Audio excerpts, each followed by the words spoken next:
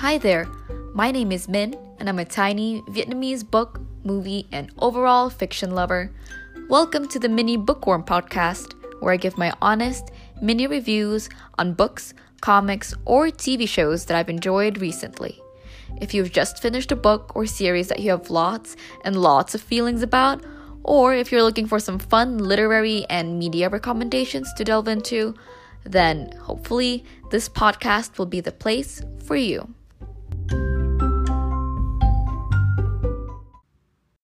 Hi, bookworms and casual listeners. Welcome back to the Mini Bookworm podcast. And this week I have a really complex and intricate sci-fi novel called The Ones We're Meant to Find by Joan. And this novel was part of a read-along that I joined. So I read this in the span of a week. And let me tell you this head on.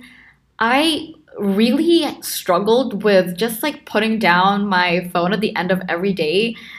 And I literally had to physically restrain myself from continuing reading because the story was just so addictive. I wanted to know exactly what would happen next. And then the owners of the read-along also just kind of put the sections at all the correct times. And so they would always end on this cliffhanger. And that was just so much of a difficulty for me to not peek ahead. But you know what? I persevered. I did pretty well. And I have to say, this is one of the most interesting and innovative books that I've read in a while. And so if you're interested in sci-fi, well, keep right on ahead because I think this might be a new favorite for you.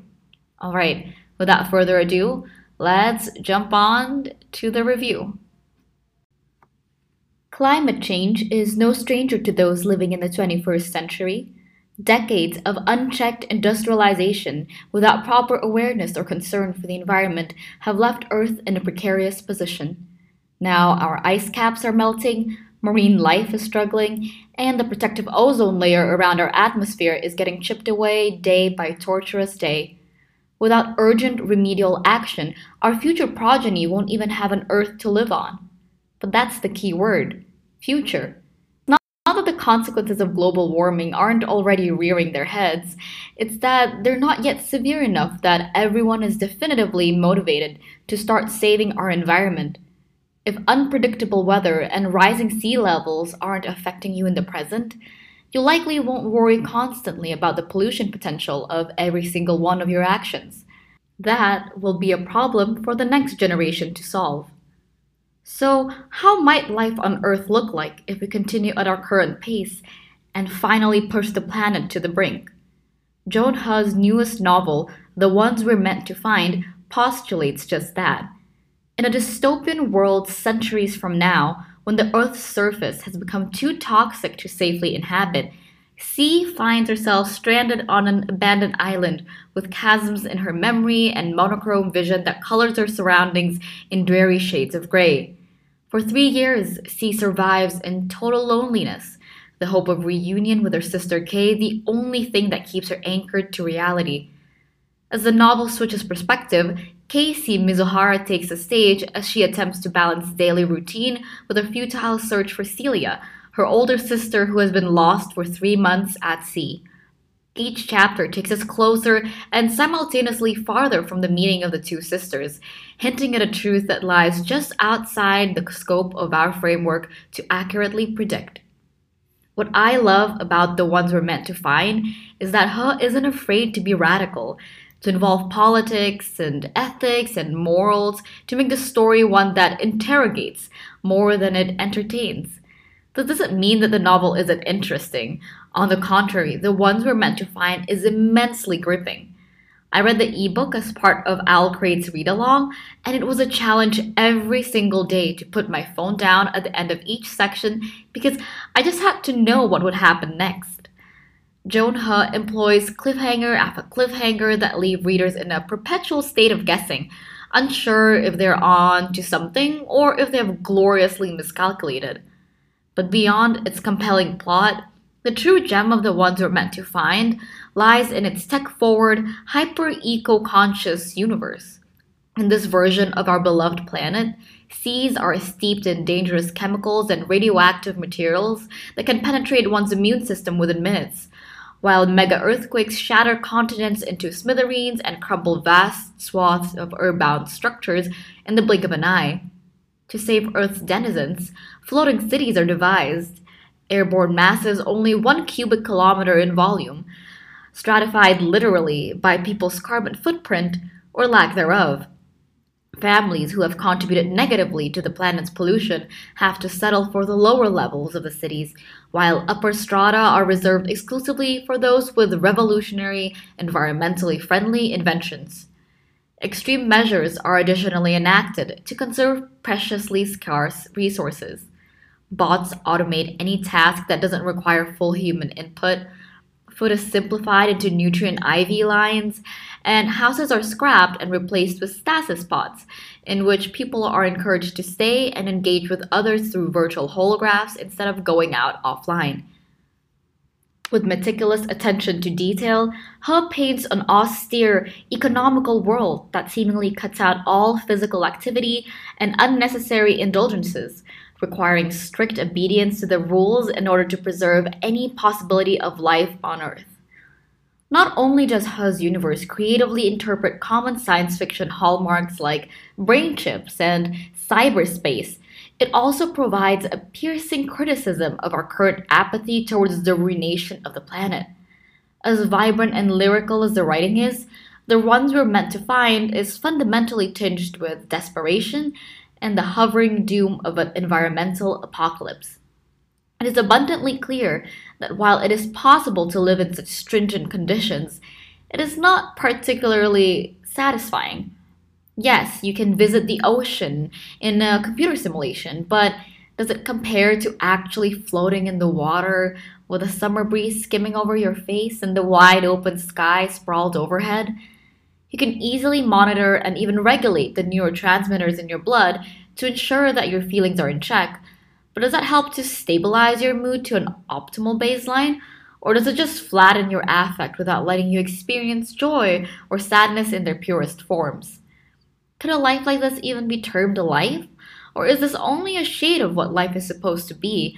An existence that is so mired in sacrifice and disaster prevention that pleasure becomes a far fetched dream. He doesn't hesitate to point out the culprits behind this downfall in quality of life. Big companies that make up the majority of the world's waste products, leading to massive chemical spills and fume eruptions, as well as the selfishness of individual humans who, in taking the earth for granted and exploiting the planet for their own benefit, end up harming other constituents with their negligence. If these two are left unmanaged, the damage to our environment will run so rampant that even harsh policies, such as those introduced in the book, won't be enough to reverse the repercussions. The ones we're meant to find is thus incisive and provocative, yet pleading at the same time, an indictment and a warning both for us to treasure our planet and make sure that a disastrous situation like this doesn't come into being. The bleak, regimented society in the ones we're meant to find bleeds into another key tenet that lurks just beneath the surface of the novel. What exactly defines humanity? In this version of the future where technology is incredibly advanced, lines that seem indelible in our day become much more easily blurred. With a life that is so deprived of genuine sensory experience in exchange for cost and space effective imitations, does this at all warp humanity beyond its normally recognizable shape? With mind-body alterations as accessible as a press of a button, neurochemical makeup reduced to a set of impersonal statistics that can be changed on the go, memories stored as backup on brain chips and excised when they bring too much trauma to the bearer, where do the limits of human consciousness and conscience start to smudge? With an actual humanness scale having to be developed to delineate the sentient from the non-sentient, who is to say that the scale is an accurate representation of who is deserving of a proper life? He explores these questions boldly, threading them through the heart-wrenching relationship between C and Casey to shake and crumble the foundations of readers' current beliefs. As we dive deeper into the enigma behind the two sisters' original separation, The novel pushes us to investigate issues that we rarely considered before, and in the process, re examine the values and principles that we hold dear. Overall, The Ones We're Meant to Find is a truly consummate story. The plot is engaging, the world building is imaginative, and C's and Casey's alternating perspective create an emotional dichotomy that tugs both painfully and hopefully at the heartstrings of the readers. Joan He doesn't shy away from being critical, refusing to tiptoe around difficult issues to preserve neutrality and intensifying the impact of her narrative as a result. This isn't always a happy story. It really can't be if you want to face one of the world's biggest problems head on. But if you want a clever sci fi book that makes you feel and think in equal measure, you can't pass up The Ones We're Meant to Find. And that is the end of my review of The Ones We're Meant to Find by Joan He. Hopefully, you enjoyed it. If you pick up this book as usual, please feel free to message me on Instagram, through my email, or just through the message function on Anchor FM. I personally really would like to talk about this book because it's just the ending is so interesting and the world is so new and like just something that I haven't seen done before. And yeah, there's so many things I want to discuss about this book with somebody else and like run around theories and parts of the book that they like. So again, if you do read this or you have read this, please feel free to message me. I would love to chat. And hopefully you enjoyed this episode. And hopefully you'll also stay tuned for next week's episode.